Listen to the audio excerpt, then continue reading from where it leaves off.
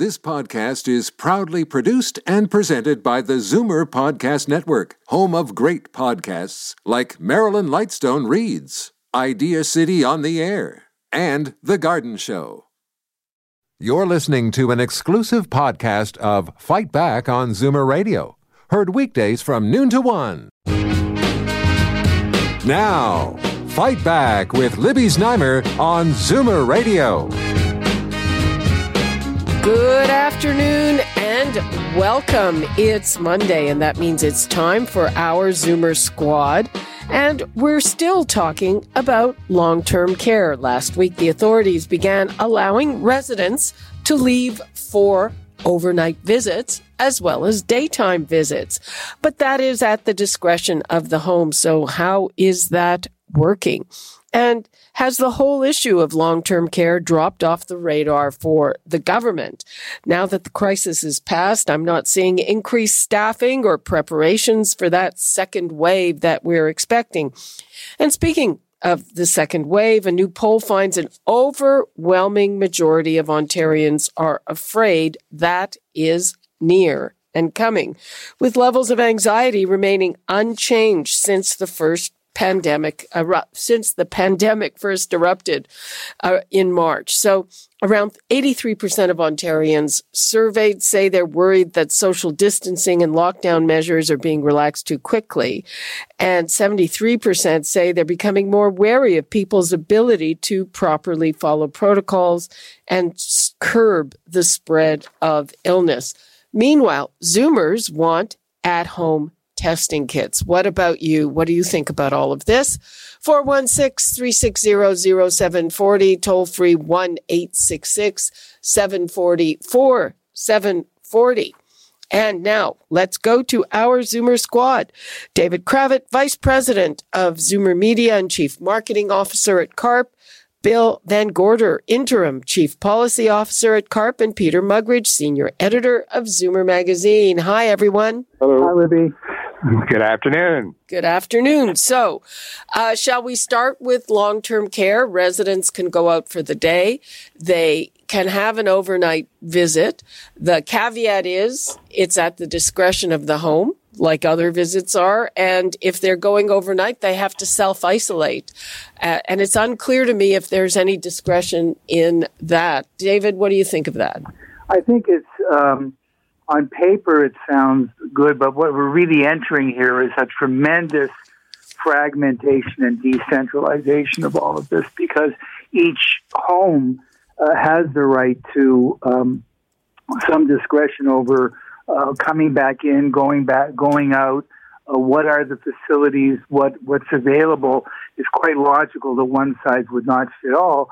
And I think it's part of a larger discussion I hope we have today about the degree to which individuals are now going to have to step up and do an awful lot of policing and management of all these different regulations, some of them contradictory, particularly when we get into home testing and other things. So we're seeing the one big central answer dissolved into dozens of sort of mini answers that people are going to have to somehow navigate.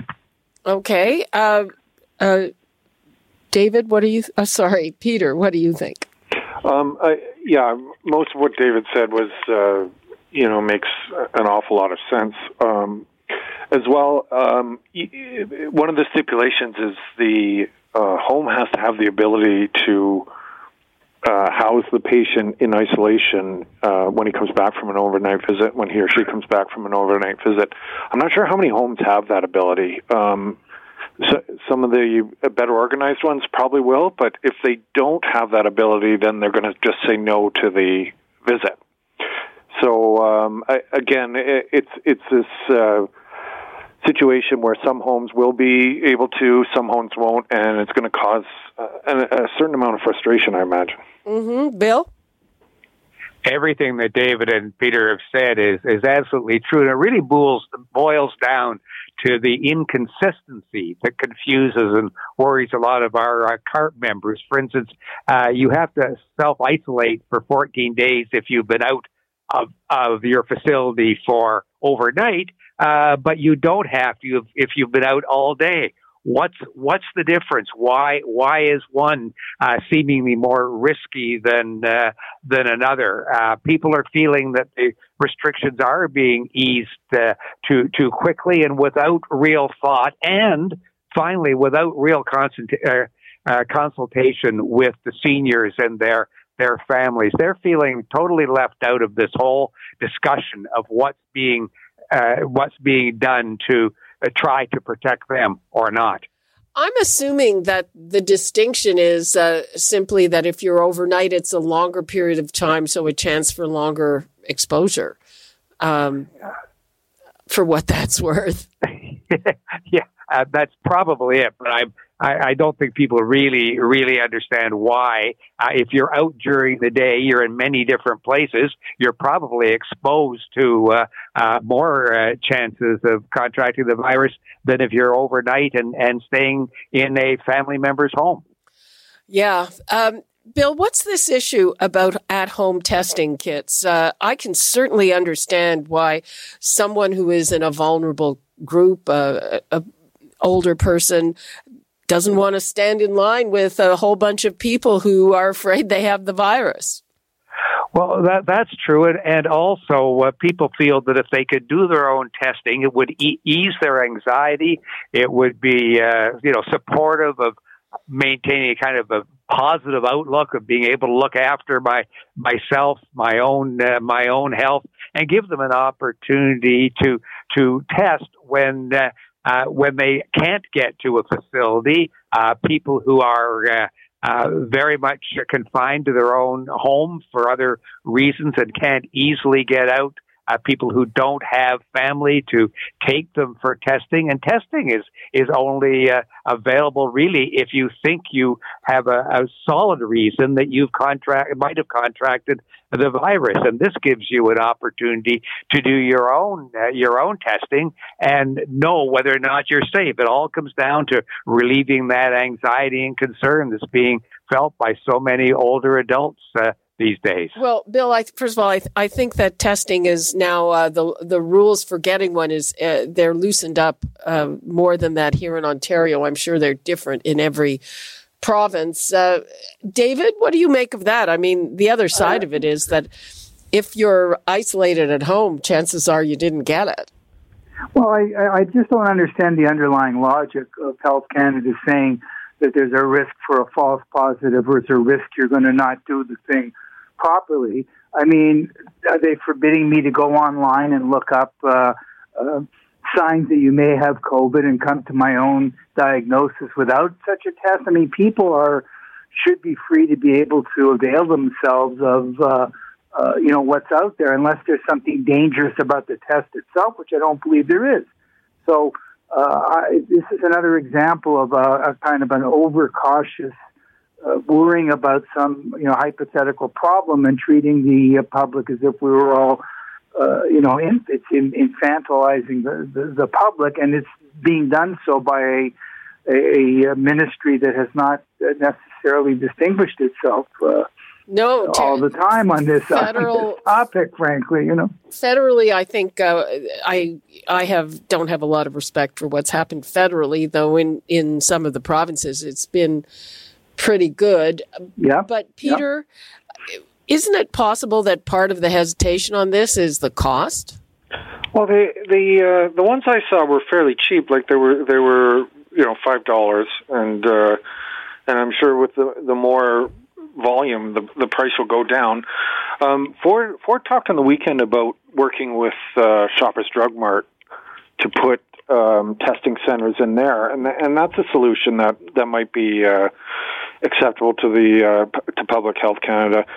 But until that happens, there are lineups. There are people in rural areas have difficulty finding test centers, and this is just another it's arming you with more information and that can't be a bad thing. Yeah, well, the Shoppers Drug Mart has a deal in, I forget which province, not here. So it's interesting that they are talking to the government, but, it's not a solution for people who are stuck at home, I guess. Right. But, also, is everybody satisfied with the accuracy rate? I know, David, you're not making much of the risk of false positives, but what's the accuracy rate?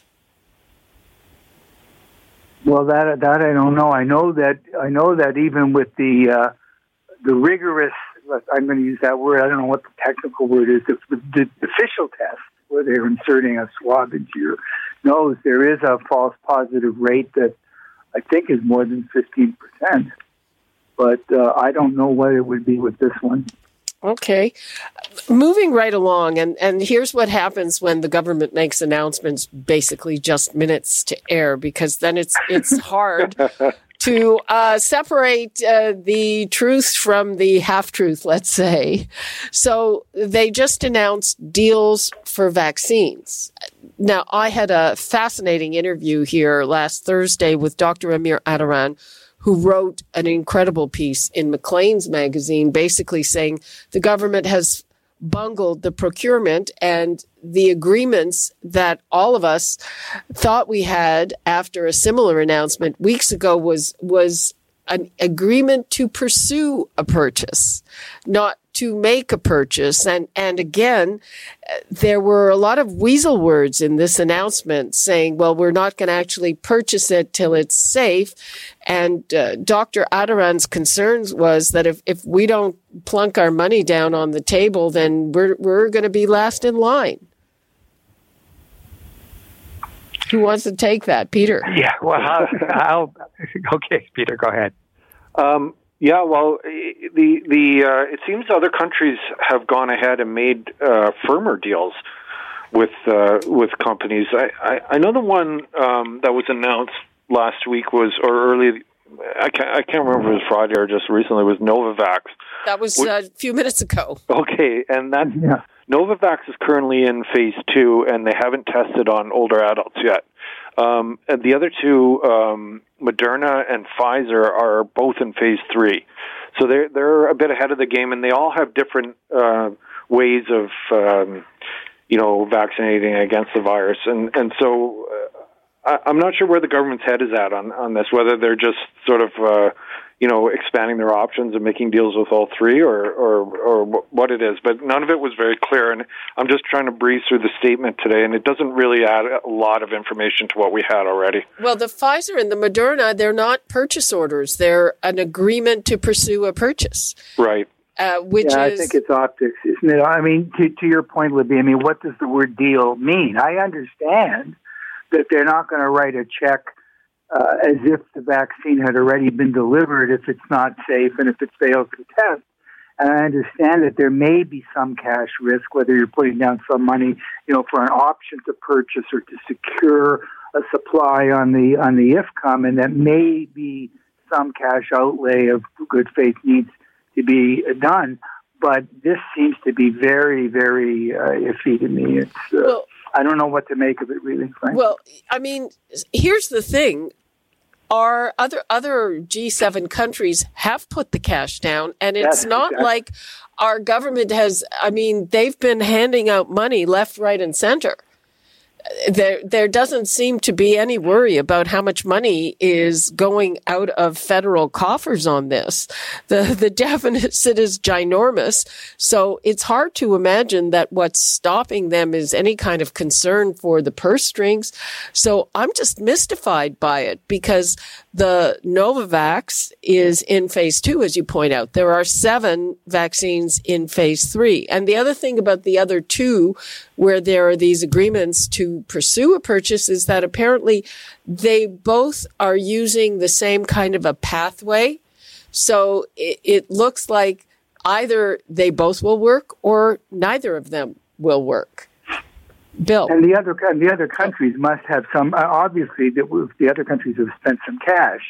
These are partial payments or down payments. The pharma company is not going to be able to keep all the money if it doesn't seal the drug at all, if the thing fails. And other people have figured this out. I don't know why our folks cannot. The other thing is, there's very strange in the copy. It said, Trudeau said, well, maybe we'll be able to produce some at a factory in Montreal. Well, the other thing Dr. Adaran was talking about was that other countries have license agreements to produce the vaccine. And, that doesn't sound like a nailed down license agreement to me, Bill. Yeah, there are a couple of things to this, and this isn't the only place where it gives Canadians cause to wonder. The whole transparency, why things are being done the way they are. There's some suggestion that this is an attempt to have a made in Canada solution. Well, I don't think Canadians are looking for just made in Canada. They want a solution that's going to work, and they want one that's going to assure that we're going to get the vaccine when we need it, when it's available. And the flip flop back and forth in decisions, and the more reaction to questions and putting out a firm policy or plan leaves a lot of us to feel that there is no real plan, and that we're going to be left behind when other countries finally have a vaccine. We won't have it here, and it won't be available as soon in Canada as in the rest of the world. Well, that's exactly. We might have some kind of option agreement, but we're not getting it first on that. Let's take a call from Phil in Toronto. Hi, Phil. Oh, hi, Libby. I haven't called in ever to a show, but I just happened to be hearing Dave. First-time caller, Bell. Welcome. How are you? Fine. How are you?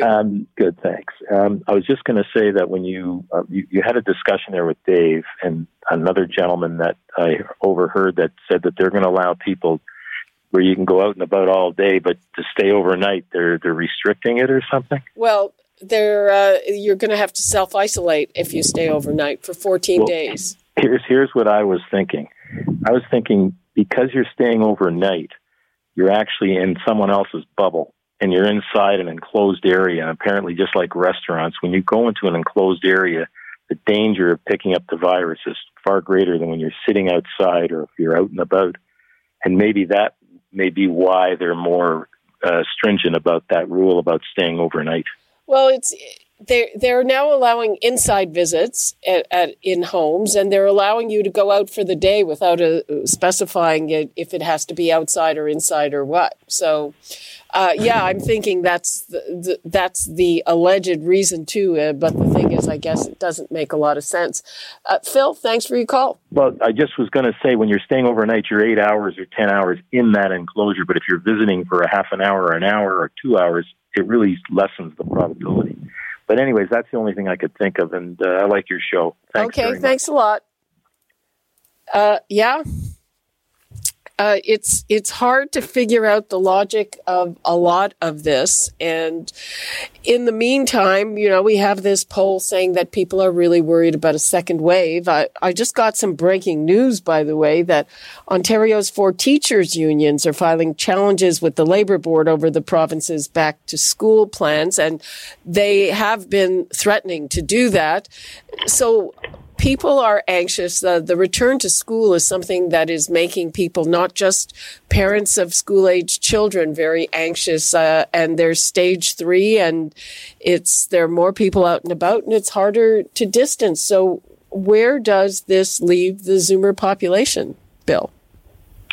That's a very good question. The Zoomer population are really caught in the middle of this. They want to be supportive of family and their grandchildren going back to school. They're also very concerned that the schools are going to be the petri dish that makes the COVID-19 spread even more than it has been, and they're really on the horns of the dilemma. Do they help their children and their grandchildren by providing the kind of before and after school care that they always had? Or what if there are 2 grandparents in a home, one who is at risk and the other that isn't? What does a not at risk grandparent do? Choose to stay with their spouse and not help their family, or help the family and either disassociate themselves from their spouse or risk bringing it back into the home?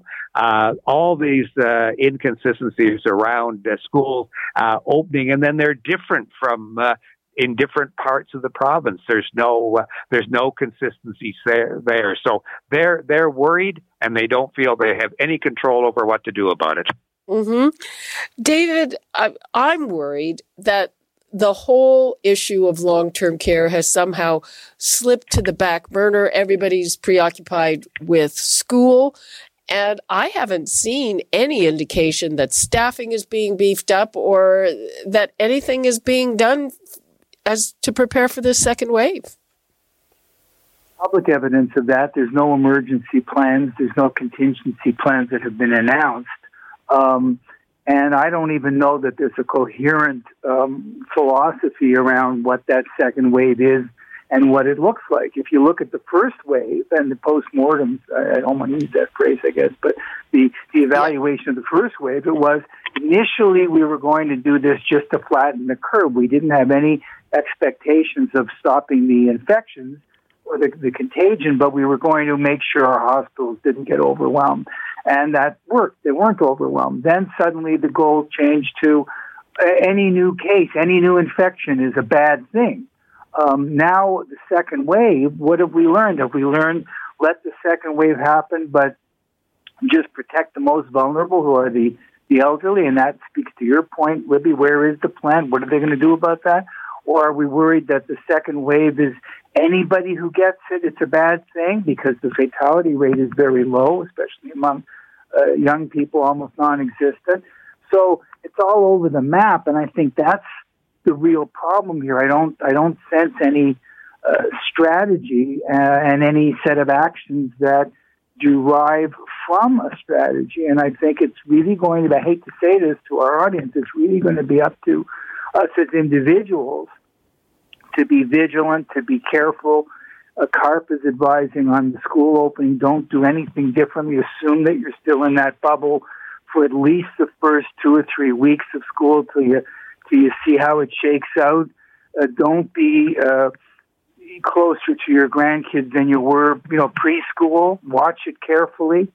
We have a lot of responsibility as individuals to be on our guard and assume that the system is not going to take care of us. I think that's a safer assumption. Well, that's even to assume that they are going to take care of us. Well, David, Dr. Iris Gorfinkel, who was on the show, she's a family physician. She is advising her patients, saying, even if you've been seeing your grandkids, she's advising people to stay away from them for the first few weeks. Yes. And she wrote a piece that CARP put on its website with exactly that advice. That's tough. Peter, you have a son in high school, right? Yeah, he's going into grade 12, and he's signed up to go to the in-school learning, so he'll be in with half the class size for shortened hours of the day, and then I think two days a week he'll be at home learning. But he's under the impression this isn't going to last very long, that there's going to be an outbreak, and the teachers are really against it right now. And he thinks they'll pull the plug as soon as there's an outbreak. The teachers will rebel, the parents, grandparents will rebel, and they'll just pull the plug and go back to home learning again, like they did at the end of the last school term. Well, how are you feeling about it? I know whatever his theory is about what will happen. Yeah. How are you feeling about it? I have mixed opinion. Like, he's grade 12. It's such an important year, and I feel he really needs to be in class because university. He's got to get ready for university. He can't sort of do that on his own. He needs to be in a academic setting, I think. So I'm hoping it goes well. I mean, the NHL has been going now for how many weeks, and they haven't had an outbreak. So, I'm looking at that as baseball hasn't had many outbreaks. I'm looking at that as sort of hopeful signs that the school system can do the same thing. They're bubbled with fewer people. Baseball isn't a bubble. Hockey is a bubble, but I don't know. So I'm hoping, but I'm not holding out much hope. Okay, let's take a couple of calls before we wrap things up. Mike in Etobicoke. Hi, Mike. Hi, how's everybody today? Great, thanks. Go ahead. I just called for one reason, but I have another comment to make. But I heard on the radio recently that the federal government had given China or some pharmaceutical company in China $30 or $40 million with a premise that when they're ready for the third stage, they would send us back some of that vaccine so we could do some testing here in Canada. But yet they've reneged on that, and I just want to know what your comment was on that. Well, we covered that on Thursday, very, very extensively. So we had a deal with CanSino was the group called. There were, at the time, people raised objections, said, should we really be doing this with China given the state of our relations? And the idea was that we were supposed to participate in clinical trials, and the Chinese did not release the doses of vaccine to come here. And yes, it's been $40 million. I don't know if it was specifically tied to getting that clinical trial or if it was for the development. But right you are. That definitely the government did not cover itself in glory on that. Mike, thanks for your call. I think as far as with the teachers, I think that if school starts and then there's an outbreak and then the teachers stop teaching, will they still get paid their full amount? So maybe we need to tell them, look, you're going to have to go on CERB. If you don't teach, you go on CERB. You're not still going to make your 90 or 100,000 a year, and maybe that would, everybody would be a little bit more compliant here and get the kids back in school. Okay, Mike, thanks for your call. All right, we're going to take a very quick call from Eleanor. Eleanor, like 20 seconds. We're running out of time, please. Okay.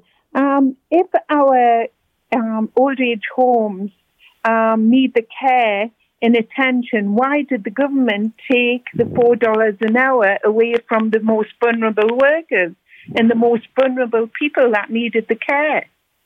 Good question. Thank you for your call. Good question. Why did they end that? Now I've had one of the heads of the teachers unions musing about extra pay for temporary teachers. So I don't know what's going on with all of that. It just seems like everybody is really, really anxious about everything. And with that, not that we have resolved much here, but we've put out the questions. I'm going to wrap things up and ask everybody for 20 seconds with what to leave us with, starting with Bill. We're looking for more action, more actual results, and not just as depending on reviews and studies. And that's what the government seems to be leaning on now. We're going to do studies. When are they going to set plans based on the learnings we've already had? Peter. Yeah, I'm guessing I'll watch closely whether the government backed or public health backtracks on its at-home testing decision. I think they will, like they did with masks at the beginning. I think they'll change and realize it's a really valuable tool for people to have to fight this pandemic. David? Be vigilant. Find out as much information as you can about everything. And it's safer to maintain social distancing, wearing a mask, be assuming that you are at risk while waiting for these new policies to emerge, because we can't be complacent. Absolutely. A good message to leave us with. Thank you so much to the Zoomer squad, David Cravit, Peter Muggeridge, and Bill VanGorder. We'll talk to you soon. Bye-bye. Bye-bye. Thanks, Rebby. You're listening to an exclusive podcast of Fight Back on Zoomer Radio. Heard weekdays from noon to 1. You're listening to an exclusive podcast of Fight Back on Zoomer Radio. Heard weekdays from noon to 1. You're listening to an exclusive podcast of Fight Back on Zoomer Radio. Heard weekdays from noon to 1. This podcast is proudly produced and presented by the Zoomer Podcast Network, home of great podcasts like Marilyn Lightstone Reads, Idea City on the Air, and The Garden Show.